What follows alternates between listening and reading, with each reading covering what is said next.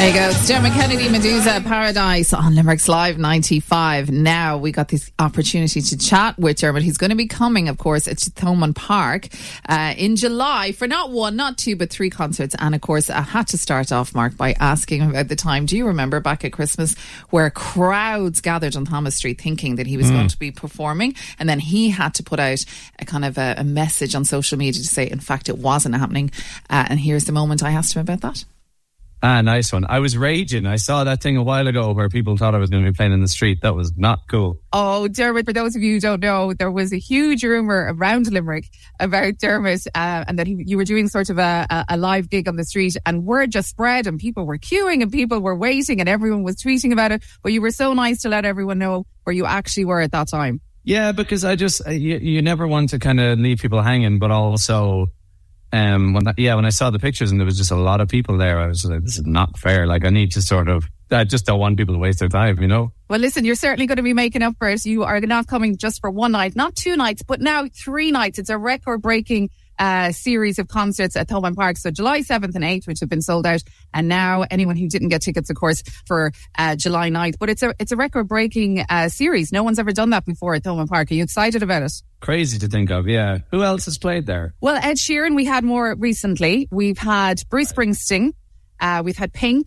We've had Rod Stewart, Elton John, Bob Dylan as well. But yeah, no one's ever done the 3 nights. Not a bad list to be on. I mean, Thomond's a special place. Do you know what I mean? I think in terms of like rugby, just rugby, like global rugby, it's a very important stadium. Have you been to Limerick before? Of course. My mother's from Limerick. Oh, well, here, listen, I was about to do a quiz with you in Limerick, which I'm going to now. I love it. Oh, my goodness. Well, then you'll know a bit about Limerick. So can I do a little quiz with you just to kind of check? Well, I never said that, but yeah, I'll do it. Yes. You'll do your... Okay, so true or false, Dermot?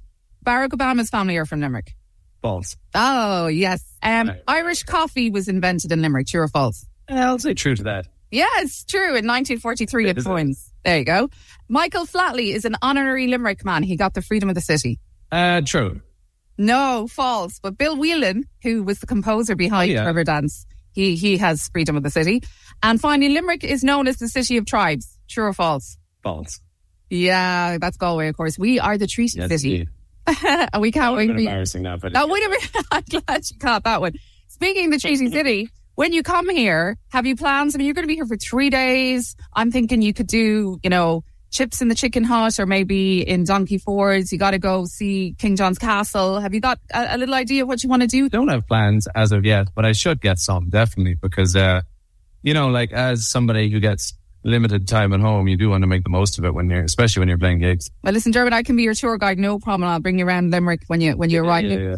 You will be wrecked because you are embarking. I think, are you starting in Paris on February 25th? You have a huge tour of Europe and then the UK and America, right? Yeah, exactly. Yeah, basically taking us up as far as Thomond, yeah. What do you miss most about home when you're away? I think it's kind of at a point now where you miss sort of, it sounds sort of overly simple, but you do just miss the feeling of being at home. You know what I mean? Like, I think I'm not like 20 years old. You know what I mean? Like, I do like being at home and I like kind of having some vague routine. So tour just kind of throws that on. But it's like, it's give and take, you know what I mean? Because then on the other hand, it's the best thing in the world, and you get to play these gigs and basically all over the world. Like, it's unreal. Listen, before I let you go, I got to ask you, you're a man who's all about the music for sure. And I know, fame is just kind of that secondary thing that has just kind of, come with it. But your star has just, in the last couple of years, catapulted you. You're everywhere. Everyone, you've had Taylor Swift tweeting about you and just, you're well known across the world.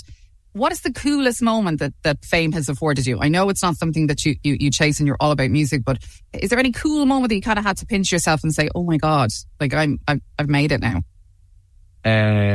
Roy Keane coming into the dressing room in Manchester, definitely. Fantastic, seriously. Really? That was all. Yeah.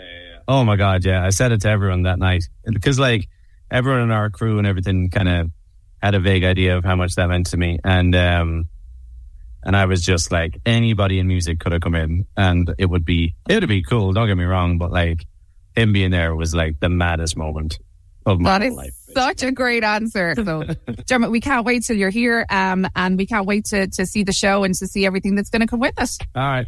Talk to you in a bit. All the best. Oh, there you go. Love that answer. Roy Keane, his favourite. His favourite. I mean, the man has been to he's been to the Grammys. He's met Lady Gaga. You know, and Loves Keno. Loves Keno. That was it. Don't we all? Don't we all?